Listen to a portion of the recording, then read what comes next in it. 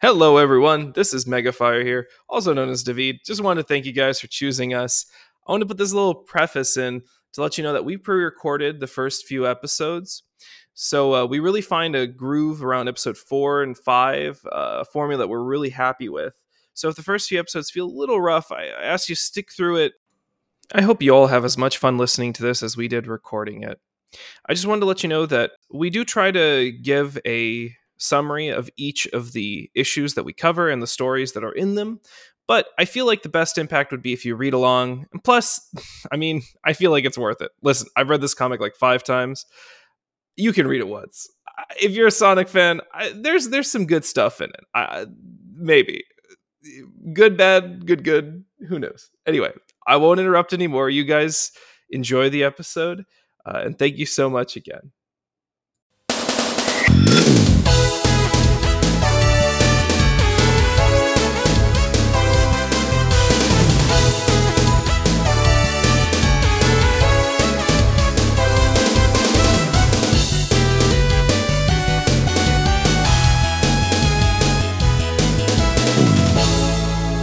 Hello, everyone, and welcome to All Goes Back to Sonic, the Sonic comic podcast that myself and my friends here have decided to start. I've kind of shoehorned everybody into reading the old Archie Sonic comics for my entertainment and theirs, hopefully.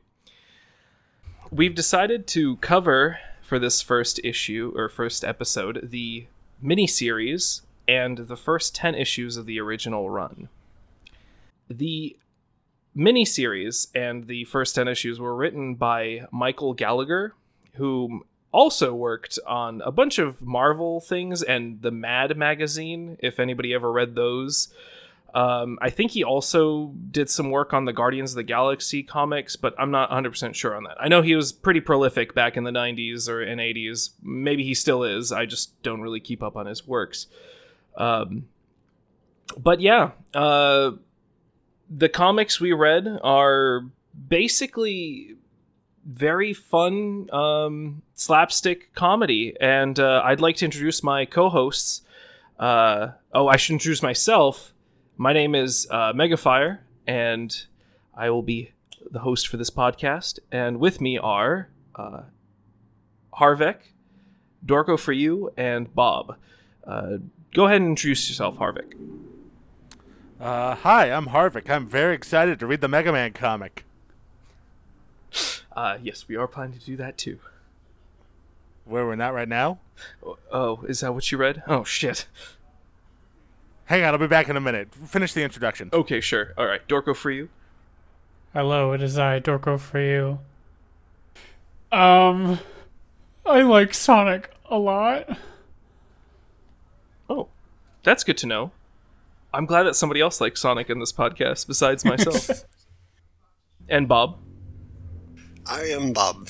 My introduction with Sonic was... I never had any Sega consoles, but when I was like a little baby child in elementary school, I had a friend that had a Genesis. He had Sonic 1, Sonic 2, and Dr. Robotnik's Mean Bean Machine, which back in the day I had no idea he was that guy from Sonic. So that was interesting to find out.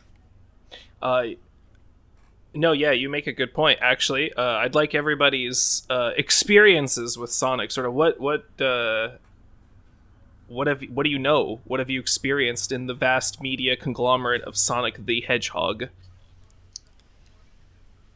Starting with who? Dorko, go ahead. Oh, shit. I remember my first experience was actually just like during a vacation with a lot of family. One of my cousins had like a Genesis, and it was my first time playing Sonic.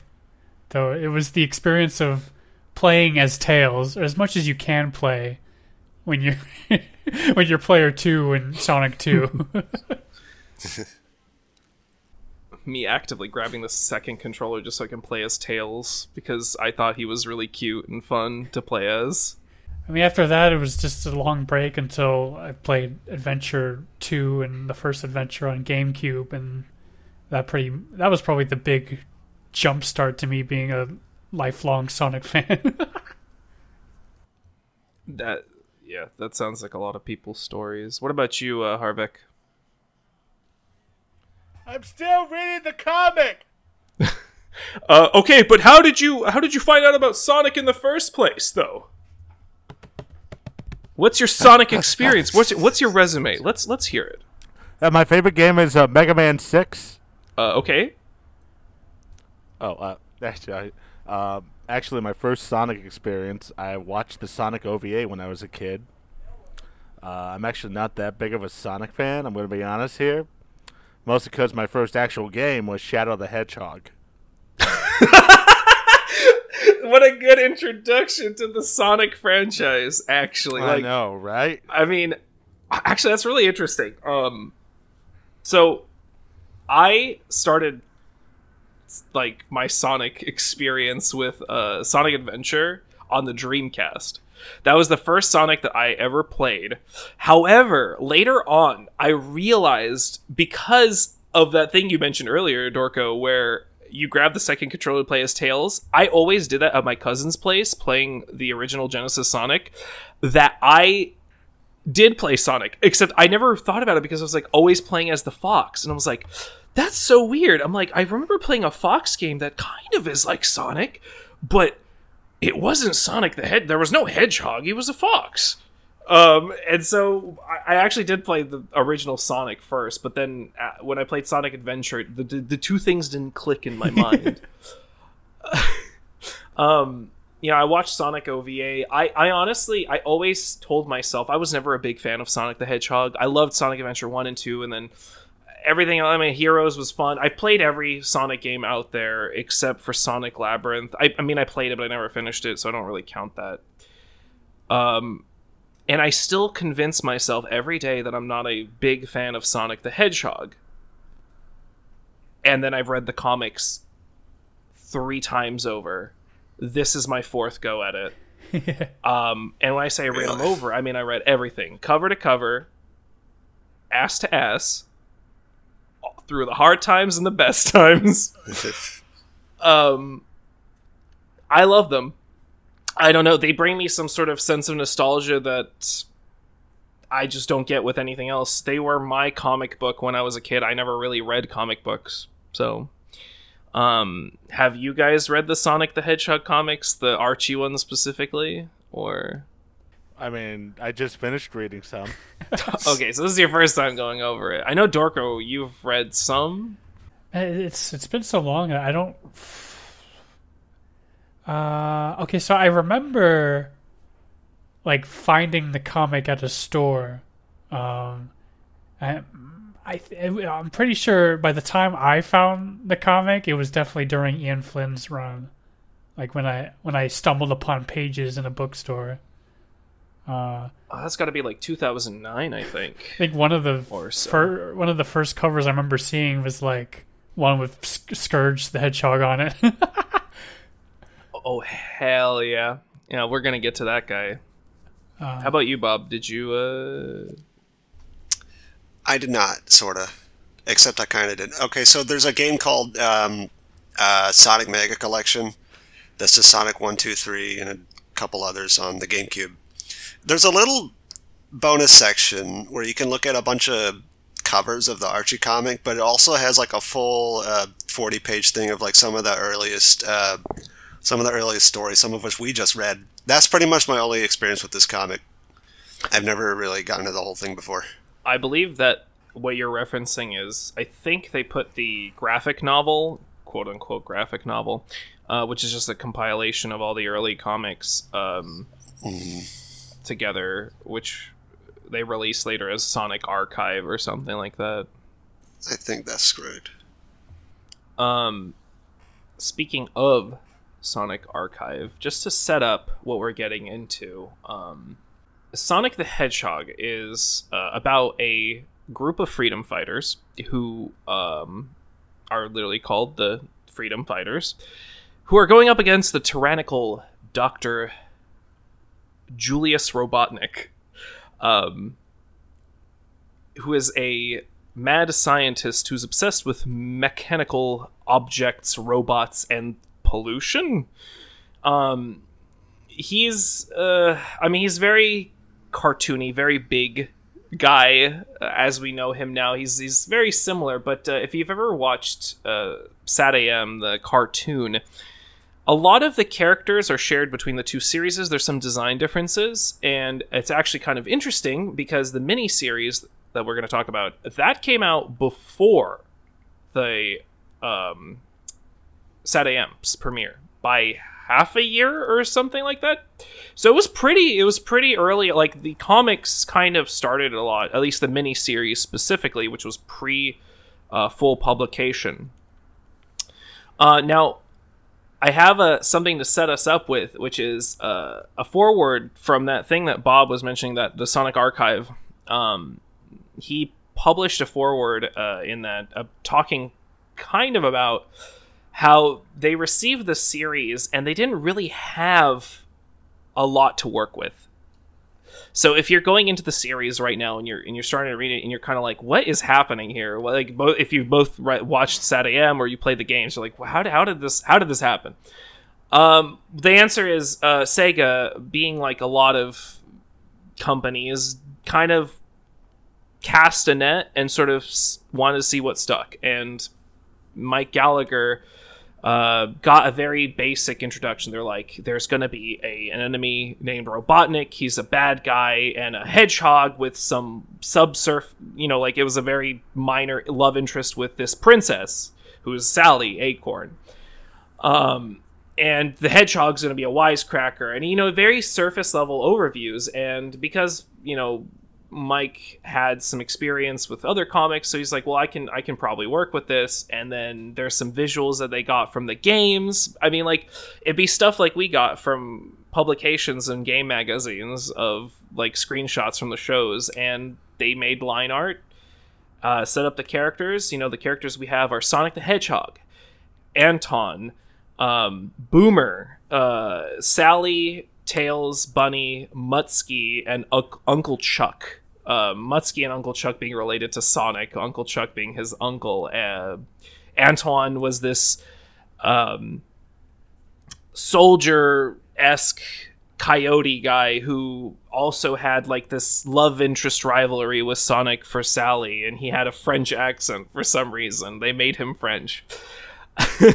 Then you have Boomer, who actually becomes Rotor. So to not be confused, we'll probably use those two names interchangeably for the beginning, but he is Rotor. He's the walrus character who becomes like this sort of the brains of the operation. You have Tails, Miles Tails Prower, the two-tailed fox, Sonic's biggest fan. Sally, who's the princess of the Kingdom of Acorn, which was taken over by Robotnik. And then Bunny, who we'll get introduced to a little bit later, who's this half-mechanized bunny girl. She was saved by Sonic before she became fully robotic. And then you get introduced to all these classic Sonic enemies, and yeah. So I guess let's hit the ground running here with the miniseries. The cover page for this miniseries is actually the same as the original. I'm sorry. The first page of this miniseries is the cover for a pre-publication that Sega put out, which had absolutely nothing to do with this comic, and it was actually kind of wild. So I am gonna put. Anytime I make references to images or screenshots, you can find them in the comments of whatever platform you're listening to. They'll be labeled in order. So like, this is going to be Mini 01. This is from the mini comic. This is the cover page of the first issue of the mini comic, which is 0. And then here's the pre-publication first page. They look pretty much the same. The original artist for the pre-publication was, I believe his name was Francis Mao. And the artist for most of these early comics that we're going to talk about is Dave Manek, whose art I love. But anyway, I thought that was kind of funny. I thought that was kind of cool. It was a little interesting nod at the fact that, as I understand, I don't think the pre-publication was an Archie release. I think it was like a Sega publication. But yeah. Miniseries. We get introduced to all the characters, like I mentioned earlier. Sally is pink and yellow-haired for some reason, and then she later changes. And in fact, the graphic novel collection that Archive pokes fun at the fact that they changed her color design a few times. Mike Gallagher is the writer. It's very fun and cartoony, a lot of slapstick comedy. They got a lot of OG enemies in there, like the Caterkiller. I don't remember any of the other ones. Do you guys remember the other ones? I already forgot. I think I have it. Oh, yeah, here. It's crab meat. There's the little crab man. Caterkiller. Caterkiller. I know that a few of these, I don't know if they ever had names until this. Like, at least in the Western release. I didn't look into it, but... I don't know. I think the manual for one of the games did this. I think, yeah. It's certainly a contrast considering that the SWAT bots are here too. Right. Yeah, that's true. Yeah. You said this came first before that cartoon with the SWAT bots in them? Yep. Well, I think essentially they were developed at the same time, and like the details were being based on like rough planning stages for the cartoon. And that's part of the reason like characters with different colors or he's going by Boomer instead of Rotor and whatnot. Right. Mm-hmm. I know Robotnik has his Sat AM appearance in here, but I'm going to be honest, through almost all these issues, I did not read anything he said in his voice from that show. He very much felt like Adventures of Sonic the Hedgehog, Robotnik. I did the exact same thing in my head. I heard Long John Bradley. What's his name? Bradley? Long John Baldry. Long Baldry, John Silver. thank you. I think that's the point, though. Yeah. No, go ahead. Yeah, he's not a serious Robotnik in this comic like he was in Saturday Morning. So I think it fits anyway. Which is something I think, as we're going to read on, we'll see that there's kind of a flip-flop between those two until they really settle down on a specific Robotnik that's a little bit half-seas, I want to say. But I'm so glad you guys said that, because I've seen online discussion about specifically this, like, how did you read Robotnik's voice? What was it in your head? Was it the Adventures of Sonic the Hedgehog, or was it Sat AM? I honestly have no experience with Adventures of Sonic the Hedgehog at all. So in my head, I just kind of had my, it was Sat AM always, but it's a cool take. I have plenty of experience with Adventures of Sonic the Hedgehog, but not because I watched the cartoon, but because there's this thing called YouTube where that specific cartoon was very often used as a piece of material for it. Yeah, same. I'm pretty sure that applies to a good chunk of the internet at this point. Yeah, to be fair, that's mine too. When I say I don't have any experience, that's what it is. But yeah, I mentioned Boomer is not Rotor right now, and actually we won't see that. But something kind of cool. I'm not going to spend a ton of time talking about these miniseries, but that's pretty much it. They just introduced. None of this shit matters, unfortunately, because they don't canonize it really.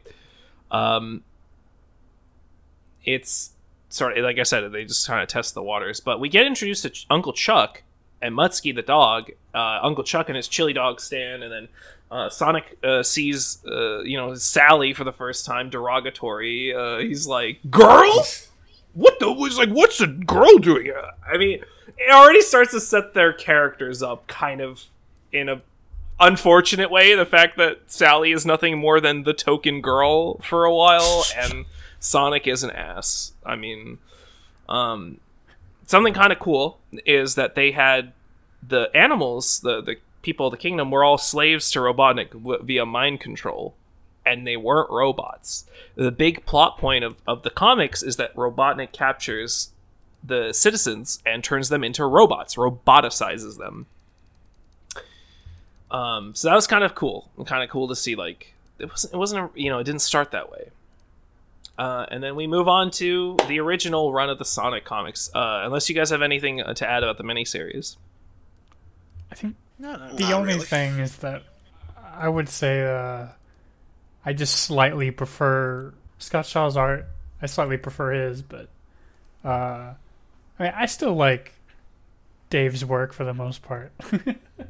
Scott Shaw, that's right. I'm sorry to mention, I didn't mention this, but Scott Shaw was the artist from the miniseries, and I don't think he appears again until later. I have like, for whatever reason, I didn't have much I felt like writing down, but I did write down like the artists and whatnot. So like I wrote like he drew for most of the miniseries, but not the last one. Mm-hmm. That's good. That's good stuff to have. Yeah, I wrote some of it down too. But Sonic 1, the proper publication, was Mike Gallagher takes his seat, kind of, sort of staple seat as the writer for this comic, and Dave Manick takes on the artists or the pencilers role. There's other people that worked on this comic. Please look at them. I'm not going to list them on every comic that we cover, but those are kind of the two main things. And of course, everybody contributed to this comic's success and criticisms. So equal parts, if you're interested, look up. I think each comic has an entry on the wiki that just tells you who worked on it, like from the pencilers to the inkers to the editors, etc. We have Pink and Black Sally starting on the new series, and then they really start strong because they're just lynching Sonic. A really good maneuver on their end. And Crab Meat. Somebody else mentioned, like, we get a lot of Crab Meat gags. I don't know if you guys noticed, like, he was pretty prominent in these first few issues. He's the goofball henchman. We get, Anton, and they start that little obsession with Sally for him, and he's always getting outshine. Oh yeah, I just realized, I guess they kind of had Crab Meat play the role of, like, Robotnik's sidekick until they get around to finally using Snively.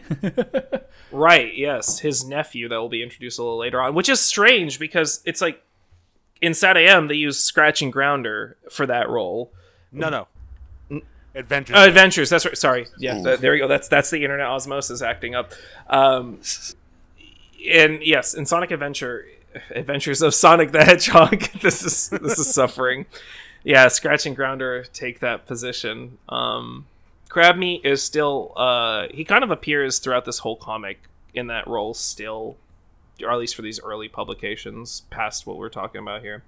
But the first, I don't know if you guys found any kind of sense of irony. I thought it was kind of funny that the first plot that Robotnik hatches is, for his love of machines and pollution. He's like, what if we grow a giant plant to delete those furries? Instead of, doing anything mechanical. Now, giant plant, better.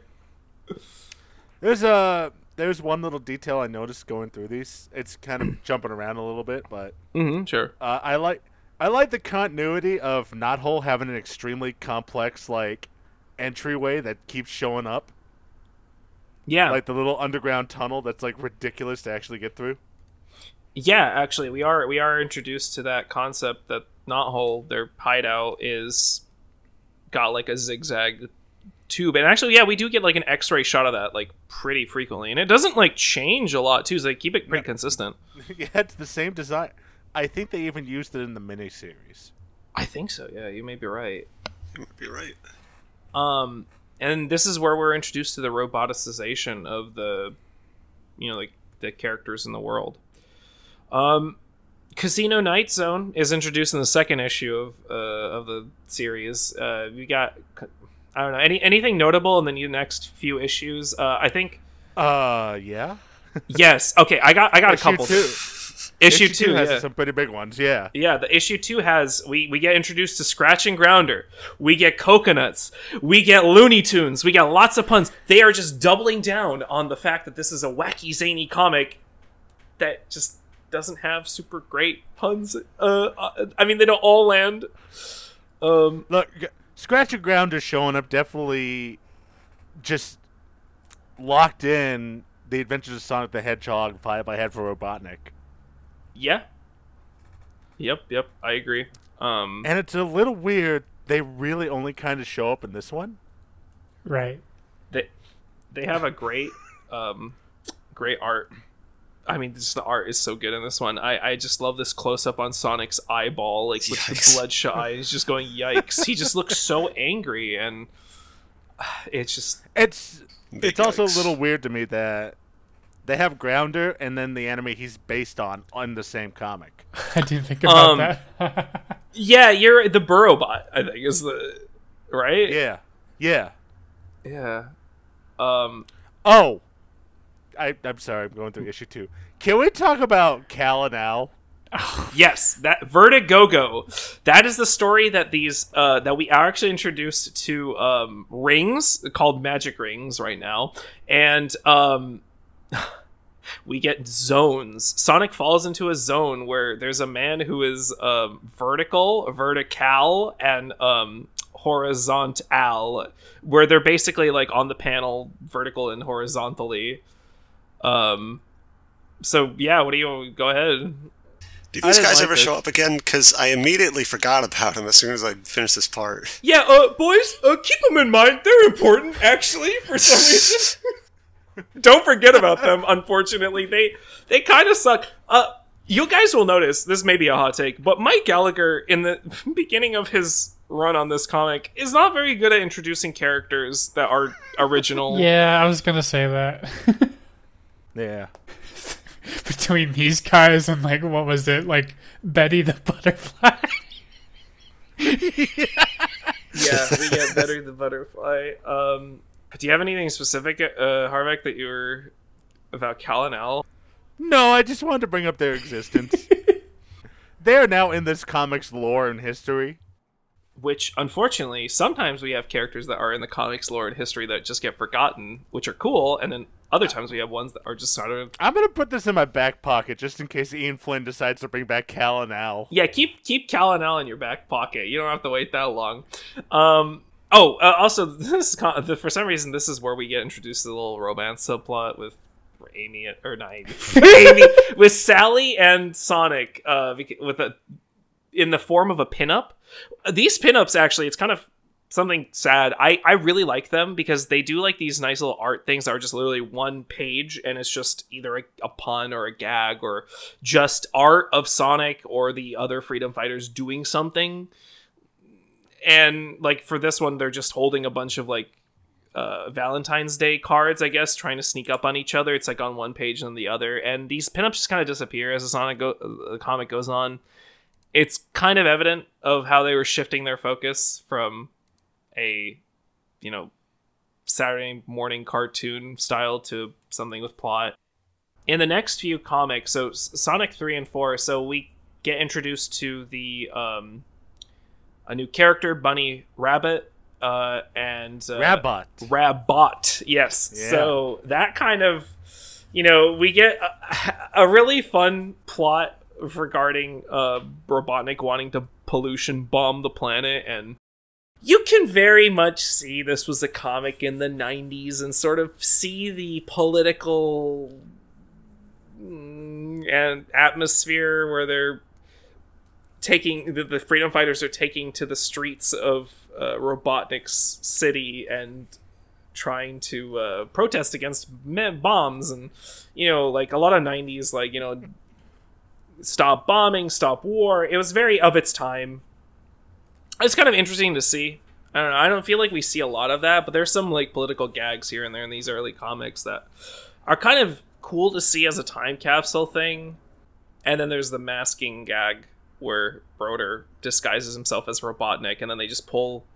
Robotnik comes in, he pulls Rotor's mask off, and that's actually Robotnik under there, and then Rotor pulls them... They just pull each other's heads off constantly, and it's just swapping between the two. Very Looney Tunes episode. Very Looney Tunes. I mean, that's kind of how a lot of these comics go. Okay, for the next, Sonic 3 to 6 or 7, do you guys have anything like that you want to... Anything that stands out about these? You said 3 and 4, right? 3, 4, 5, 6. I guess those comics. I got some stuff to say about number 4. All right, let's go.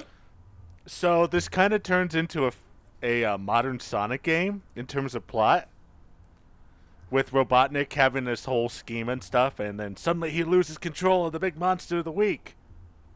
And then Sonic pulls the Chaos Emeralds out of his ass and goes super.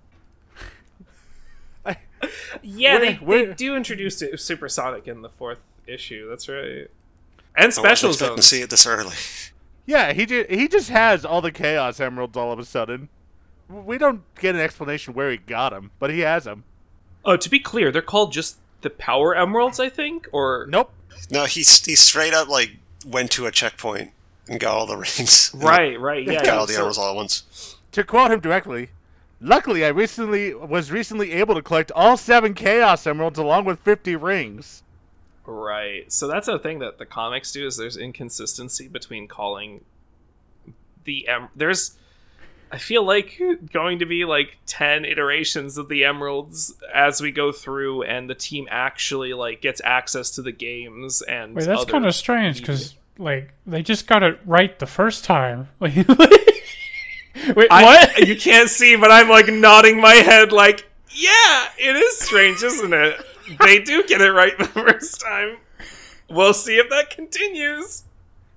Okay. Like, the only thing that's a little weird is that Sonic just phases through, like the giant dinosaur. Oh yeah, he just blasts through the man with, I guess. Well, no, he doesn't even damage him. He just jumps through him, like phases through him. I guess they just try to use like the Flash's moveset I guess of so. vibrating through. I don't know. You're right though. Like they do. Speaking of the Flash, Sonic and Sonic Colors was right. No copyright law in the galaxy, in time and space, is going to stop this man. And, Because they just have Lex Luthor, Doctor Doom, and the Green Goblin sitting at like villain therapy. Thank you, Michael Gallagher. I appreciate the fact that you're just like, I'm gonna push it in that comic. I don't care what lawyers come after us. One other thing about issue 4, we have a return of Cal and Al, what everyone wanted. Right. I forgot that they were there already. But yeah, Nothing happens. nothing happens with them. But They're there. don't forget about them though. But you are correct. It's Doctor Doom, Lex Luthor, the Green Goblin, I believe that's Dr. Octopus, and just Gargamel from the Smurfs. I thought that's who that was. It's a bit of I a was strange addition to that group. It's very strange. I mean, this is probably the last time I think we see Coconut scratching Grounder for like a couple decades. If I remember correctly. I can't say for certain, but I think that Scratch and Grounder do not show up for a while in this comic. Because I know that was like a big deal when they show back up like way later on. Yeah. Mm-hmm. So Sonic 5 was I don't think it was directly supposed to be, but it was a reference to Sonic Labyrinth, because they basically, it's like the Olympic Games, and Robotnik wants to cheat, and so he steals Sonic's shoes. Also, we get to see Sonic's toes. Great, grand. Okay, that's. I hope that's something that doesn't happen again. It will. Wow, for free? Yeah, for free. Oh Jesus. So he swaps them with slow shoes, which is the literal plot of Sonic Labyrinth, where Sonic gets his shoes cursed. We get a new writer in 5, Angelo. I'm gonna say it wrong. Angelo Decercer. Angelo. He's co-writing with Michael Gallagher on this one, and he doesn't appear until I don't know when he appears next, but he doesn't appear anymore. Just this 5th one out of this batch. That's not in the quite right. No. 5, 7, 10, and he wrote the second story in issue 9. Okay, there we go. I appreciate. See, this is the diligence that we. So yeah, just kind of like to keep track of who's writing what, because kind of shows us. I feel like it's one of these in-depth analyses that I'd never done before, where like, because y'all know we're gonna get to Ken Penders and his infamous contributions. Don't speak his name yet. We're not there yet. We're not there yet, but I just want people to keep in mind, because I am a notorious.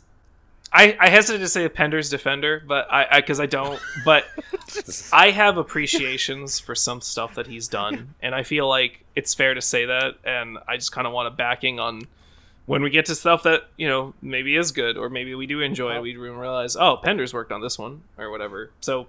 But we'll see his descent to madness. I'm not in the camp of like he did nothing wrong. He definitely ruined a lot. Anyway, Magnifier, how long were you working on Pender's Defender? I just thought of it on the spot because I'm a freak. Penders. All right. Listen, we'll get to Penders. We'll talk about him. We'll get there. We will dissect that man like a rat in high school biology class. I can't wait for the strangely humanoid Sonic characters. Oh boy. Oh boy. We get cover art in the Sonic 6 by Dave Manikin, Henry Scardelli, who's also a new name. They collaborate on that one. And our first game adaptation, Sonic Spinball, guys. Why do you think Sonic Spinball had the first crossover they get is Sonic Spinball, like a complete adaptation of a whole story directly related to a game? Do you guys have any guesses why that happened? It's funny that it's the first one, but I guess it also makes sense because it's the only Sonic game that has like these like Sally and Rotor and whatnot. Oh yeah, they did do that. Now, that would make sense. However, they decided to just cut them out of the comic. Yeah. The comic itself is just Sonic. Well, they left the comic to show up in the game.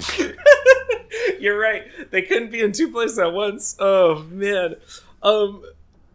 I looked into it, and it's kind of funny because I got a quote from GamePro from 1999, 1998. I don't remember. It was. I'll link it in the description. But Andromeda of GamePro had a mixed review of the Game Gear version. It's not a quote, but I'm paraphrasing this. So, and they really criticized this game. And honestly, there was just like a mediocre reception for the game overall, even in its time of release. I mean, there were some like 80% scores, but for the most part, everything was like very middling.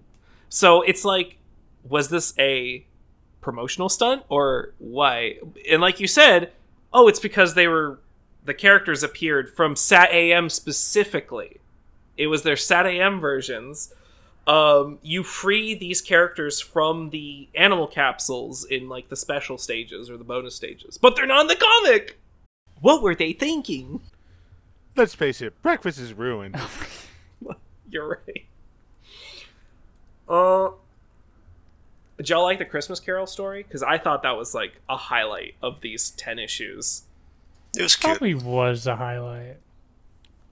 I like how instead of coming to his senses, Robotnik gets blown to smithereens. A fitting end for him.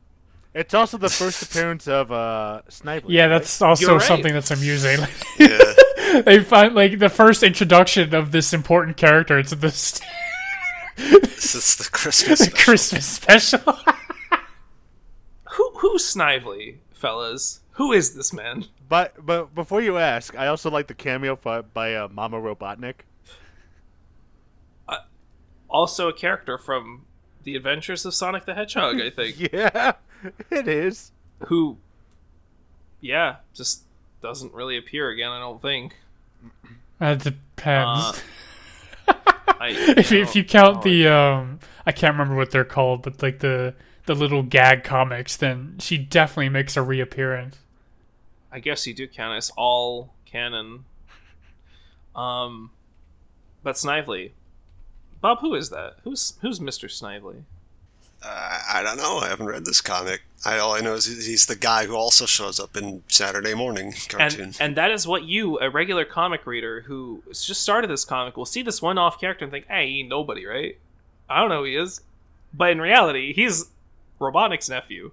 And that's where I'll leave it at that, because we'll get to him That's later. weird. Yes.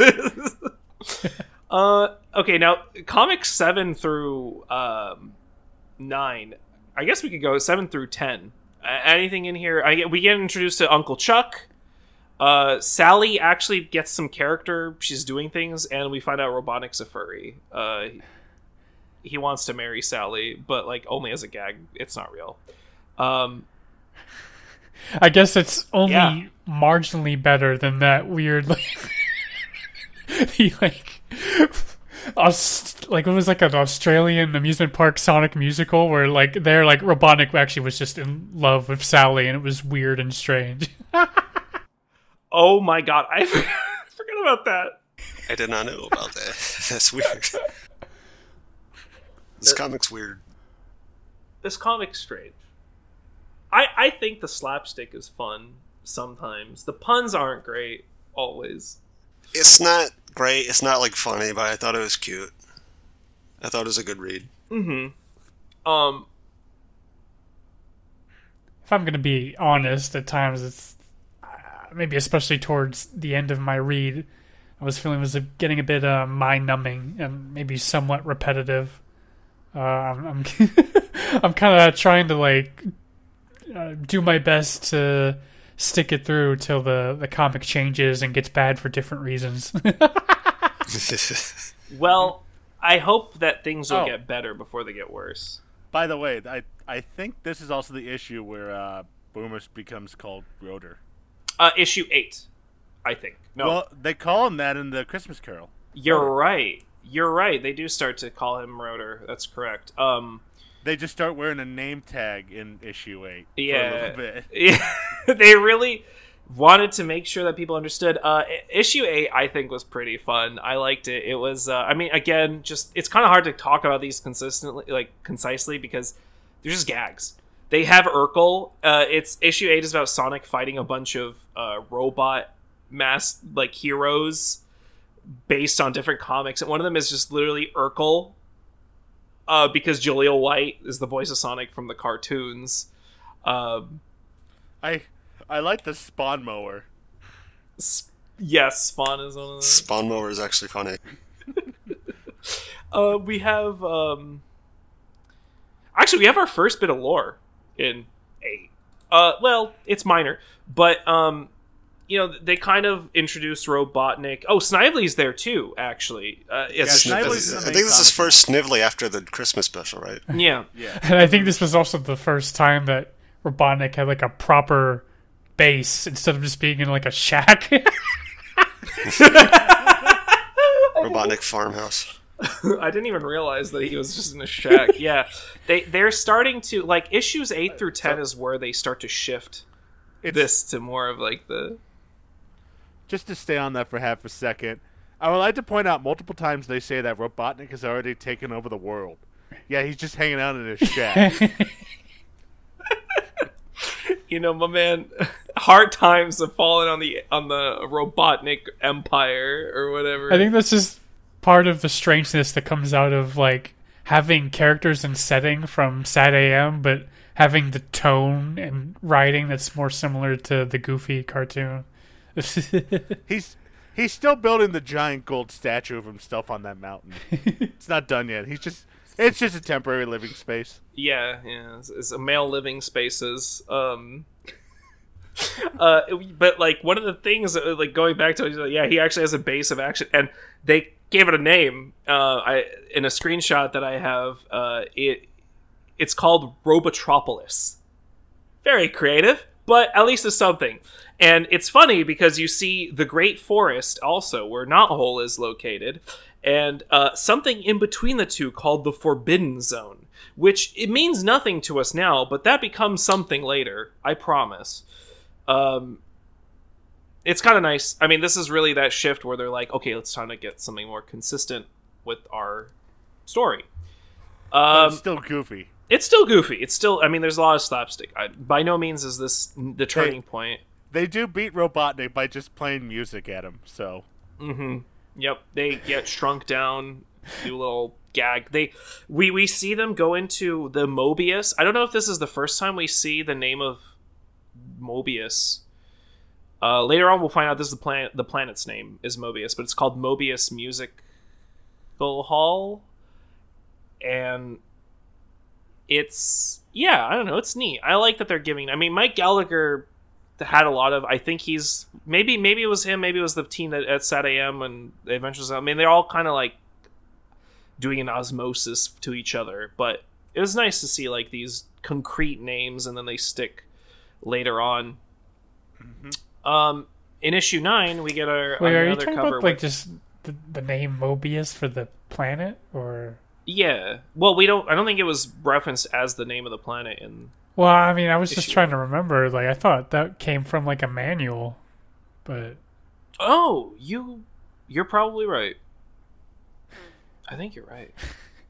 And there's these times where I feel like some fact checking is needed, but it's I don't want to click away right now. I don't feel like it. Well, the fictional planet of Mobius, was a common element, according to the Wikipedia, the Sonic Wiki News Network Wiki. The Japanese manuals, referred to it as Mobius. Oh, wow.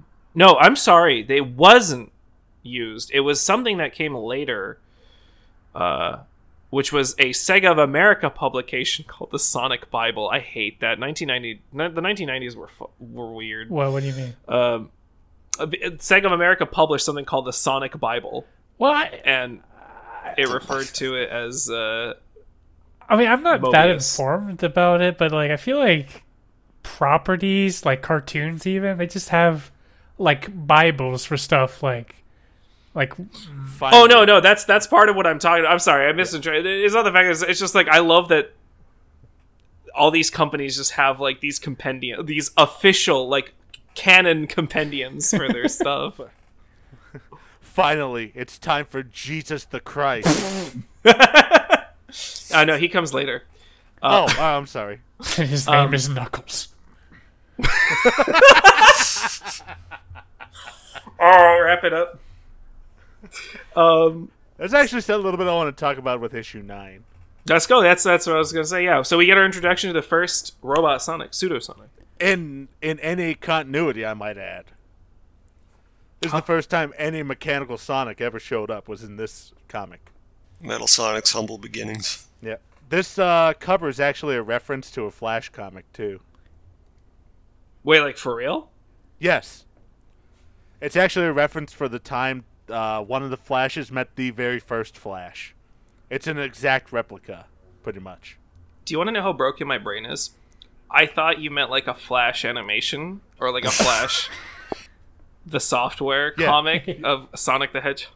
Yeah, yes. This comic's a reference to Super Mario Brothers Z. Shit. God. No, Flash the superhero. That's cool. See, I didn't know that. Like, I know there's a lot of these things littered in the comics, but I have no frame of reference for it. Yeah. And see, for some reason, I thought the mechanical Sonic in this, Pseudo Sonic, I thought he showed up in Adventures of Sonic the Hedgehog, but I don't think he did. Wait, the design I is... could have sworn there was an episode with man. I looked it up. I didn't see anything of it, but I could double check. Go ahead and talk. I'll be back in just 1 second. Yeah. He does appear. He does appear in Adventures of What do Sonic you mean? the Hedgehog. But how hard you look? It popped up right away on Google. My man, what string of words did you use? Like, fake Sonic robot first appearance, not Metal Sonic, Mecha Sonic. Is that what you put a pros in Google? No, I went to the Pseudo Sonic wiki page. It's probably, you probably went to the Archie specific one. Well, no, it's all of them. The Yeah, News all Network right. one? You know what? I do remember seeing this guy in the... All right. I'm going to go yell at the wiki creator for not including this anywhere. Now, Yeah. I look like an idiot now because I knew I saw this guy in the cartoon. How dare you not know these intricate cross contaminations of mass Sonic media? Oh, that's in another 1990s? thing. Look, I'm sorry. This is something that's amusing. It's just the fact that like this is the first time there's like a mechanical Sonic enemy, and like Sonic doesn't see him at all. He gets taken out immediately by knocked out. Tails, like right away. Yeah. Oh my God. Oh yeah. Sonic doesn't even get to experience it. Doesn't he knock Sonic out? Well, no. Sonic's stuck being allergic to flowers. Oh my God. I'm sorry. This is more important than the first appearance of a mechanical Sonic being. Sonic Yeah, we gotta inflation talk about is born. We gotta talk about Swollen Sonic. When are they going to add Swollen Sonic to the modern? No. games? Even bigger. Let's talk about Betty Butterfly, Yeah. the most important character in this comic. She appears and is like, "I'm one of your butterfly friends, don't you remember?" And then Sonic is become inflated, and she dubs him, and so God spoke from the heavens, Swollen Sonic. Oh, I don't feel so good. I want to see this form return later on. I hope they bring it into the later Archie comics, and if not, I'm gonna personally message Ian Flynn to put it into the IDW comics. I hope you do. I'm gonna hold you to it. I will remember this. It's probably not the weirdest request he's gotten. No, But I also don't want to have that on my timeline. So there is something I want to talk about, which is tangentially related to this issue specifically. It's more of like at the very beginning of this comic, you see Antoine. He's guarding the entrance to Knothole, and Sonic hits him like really hard with the entrance stump. And basically, instead of saying, apologizing or making some sort of like, apology gag, he just doubles down on his like absolutely shitty treatment of this poor coyote, and is just like, oh, I hope your ego or your head doesn't get more inflated. And I'm like, my brother in Christ, you have the biggest ego on this comic. Well, and you're like, maybe it's in competition with Robotnik, but yeah, true. But they just treat Antoine so poorly in this whole early publication. Like, it continues for a while. It's kind of unfortunate. It actually is kind of Antoine. strange where you have this one character that's treated poorly because he has a big ego, and then like Sonic is fine even though he has a big ego. Yeah, he's got the biggest ego. A lot of these characters don't have like. It's cool if once you establish person. Well, not cool. It's not cool. Don't bully people, but. I mean, unless the person deserves to be bullied, but who gets to decide like, that? I do. Come to me with all your bully requests. But like, it's like they don't really give a lot of these freedom fighters a ton of character. I mean, we know Boomer is just Science Man because he hasn't like a moment where he just like works with a microscope or something, or he invents a computer thing. Rotor. It's Rotor Sorry, now. Rotor. Yes, it's Rotor now. They made sure to emphasize that because of a funny little gag where they take him to his workshop and it says Boomer's shop, and then they cross it over with Rotor on top, where they go to dissect. Well, a little bit earlier in the comic too, he's also wearing a name tag that says, "Hello, my name is Rotor." Yeah, that's right. Metal Sonic doesn't get to, so he actually gets to, or sorry, Pseudo Sonic gets to Knothole, and he doesn't get to get any of that data back to Robotnik because they tailskicksass.net. That's where the name came from. It's that Tails, everybody's like ready to give up. I don't know why. Everybody just looks defeated. It's like you just get it's terrible because Bunny just a few issues before just absolutely wrecks house with Sonic. Like they show her to be like, the strong, she's using her robot powers for good. And she's strong. She's a good character. And then, like, she just doesn't... She disappears. And then she's back in this issue. And they're all just standing there like, what do we do? And Tails just gets in there. He just spins around and beats this robot. Disassembles the robot immediately. Like, no issues. I'm just like, dang. Thank you, base Tails. This is why Sonic works with Tails. Yeah. Another character who really doesn't have a ton of personality yet, except that he looks up to Sonic. Sally doesn't really get a ton either yet. Yeah, she's the girl. Oh, she's got black hair now. They make she's had that for a while, by the way. Yeah, in this publication, and but they had a little gag about how she is. Apparently, this happened because Rotor put ink on her or something. I don't know. Like there was in the third issue, there's a gag, and I have a screenshot where it's like she's fuming about something, and then Sonic brings up a newspaper that's like a scandal about the princess having dyed hair, and Rotor's just running away with like ink on his hands, and I'm just like, all right, I guess. Like I think it's funny that they go back to like these inconsistencies from the miniseries. It was just a prank, bro. I thought it was funny when I went to go refresh my memory. Like, what did she look like in the cartoon again? And she has brown hair. Wait, is she gonna dye her hair again? Yes, she had brown hair, and she was also brown. She wasn't pink. Maybe more red. Yeah, it was like an orange. Her fur is brown, but the hair is red. Mm. Yeah, we'll get another 2 design changes for Sally, or so. One very dynamic one, and then one like not so much. But that's for later. This is where I'm starting to kind of get into the same mind space of Dorko, where it's like, this is mind numbing. It's the same shit, except because with the gags and the puns and stuff, they're all whatever. It's nice to see the memes, like a lot of meme images coming out, like the Friday night. You're all on a Friday. Yeah, night. that exactly. I wanted to bring that up. Go ahead. Actually, here I'll post a screenshot of it. Please for the fans. Here's the Home Alone on Friday night. You're pathetic. All right, but now read the actual line and see how much worse it is. I don't want to go out on a limb, but I would like to get the root of Sally's problem. It'd be a sap if I decided to leave, as far as that's concerned. Yeah, so I it's don't wanna just finish rapid this. fire. I'll try to see to think through fear sure. If not, I'll be pining and weeping. I'd much rather take a burk. Okay?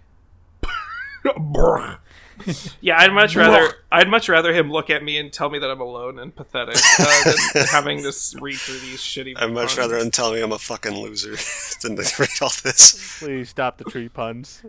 Yeah, they really were running out of material, except that they did have a Bambi, or a deer, that they called a bombardier, which was because it was like a bomber pilot, and I think that's funny. I don't know, that was really stupid. It was one panel. Issue 10. Issue I don't 10 want to talk about this. is... Issue 10. Why not? Go ahead. I hate the nerds. Yeah. Michael Gallagher, I'm sorry. If you ever listen to this podcast, I love what you've done. Oh, wait, but I don't think he wrote that one. Oh my god, I'm sorry, Michael Gallagher. You're not... a different reason to apologize. You do... This one was written by Angelo Discare. Hey, I don't know how to pronounce it. So, Angelo yeah, that's the one who wrote for 5. If you ever watch this podcast, I apologize for mispronouncing your name, but I'm not apologizing for not liking this issue. Yeah, like, I'd love to know why. Why'd y'all feel the need to introduce these... Like, any character, really? For one-off gags? Especially when they're not funny ones. Because, I mean, maybe in the 90s, okay, to be fair, maybe in the 90s, making fun of nerds was all the... I mean, even, like, in the early 2000s, that was, like, the thing. You know, I grew up as a kid in the early 2000s, but I guess... that was the shtick. I also want to know who keeps putting the gang in just like really smelly situations.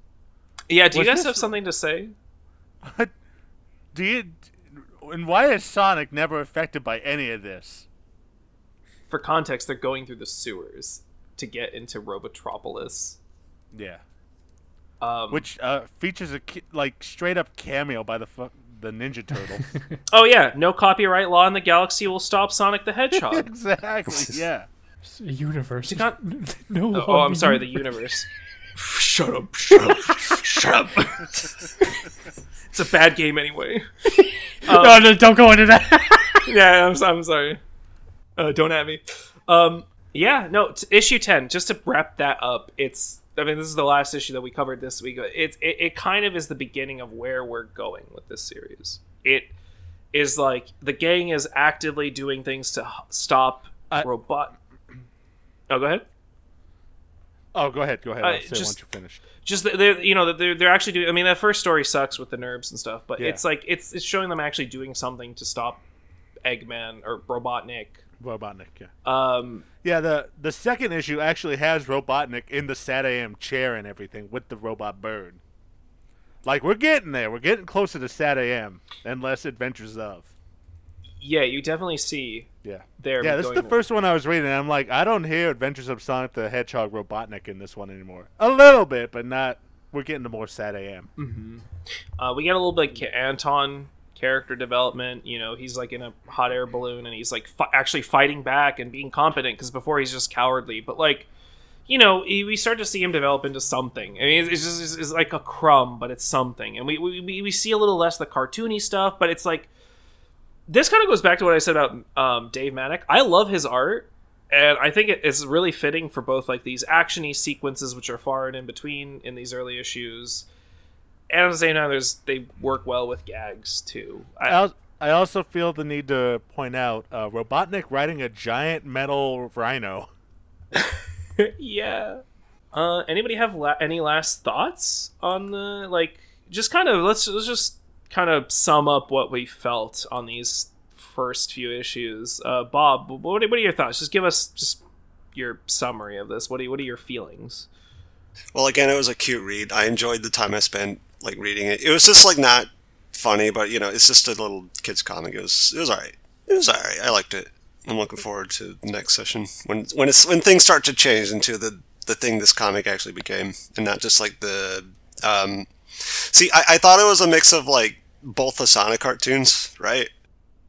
Mm-hmm. Both Sad AM and Adventures of, which I thought was kind of neat. But like Dorko said, it was turned into kind of grating and wasn't the best thing ever. But it was all right. Just my thoughts, I guess.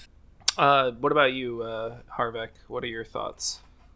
I'm torn. I know it's comics for kids, but some of them were all right. But some of them it's just oops, all puns, slapstick, and one-offs and the one-off characters and NURBS. The NURBS whatever. hurt me physically.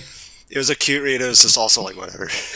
I can't wait for them to mess up the Chaos Emerald arc, despite getting it perfect in the early ones. It won't be more than once. It'll be more than once. Dorko, your thoughts overall? Yeah, at times it was just enjoyable, fun read. Nice gags, cute artwork. Yeah, and then towards the end it got a little repetitive and mind-numbing for me.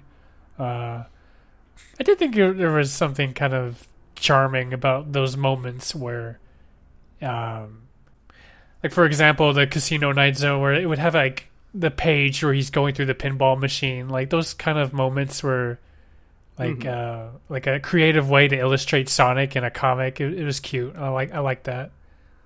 Or another simple moment of seeing Sonic bounce across enemies like he would in the games. Mm-hmm.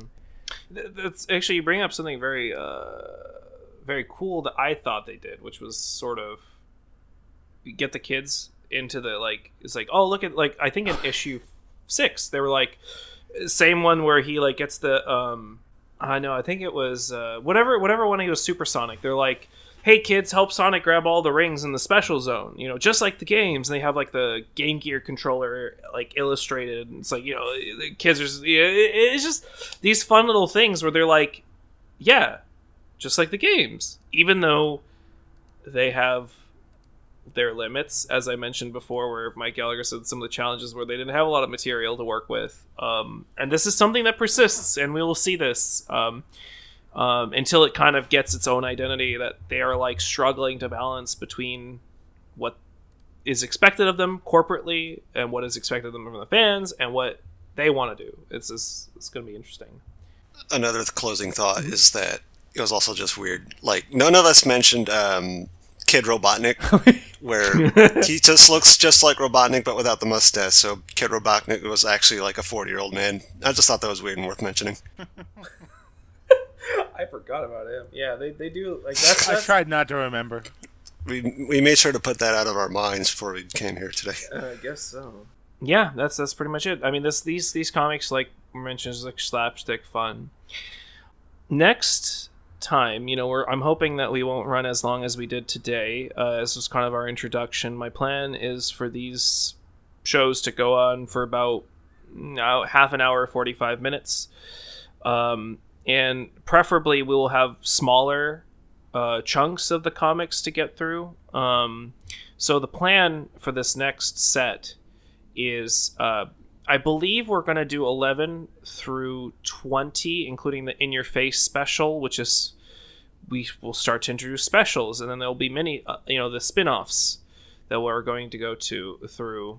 So if anything changes, obviously you'll know on the next issue. And I'm planning to have these out bi-weekly. So either weekly or bi-weekly. We'll see how it pans out. I'm trying things out. So if you're reading along, about 11 through 20 is what the current plan is, but I want to thank thanks Ken Penders, the blog on Tumblr. She writes quite interesting takes on the comic, and while I don't agree with everything that she says, I still really enjoy reading through her opinions, and also for providing the read order.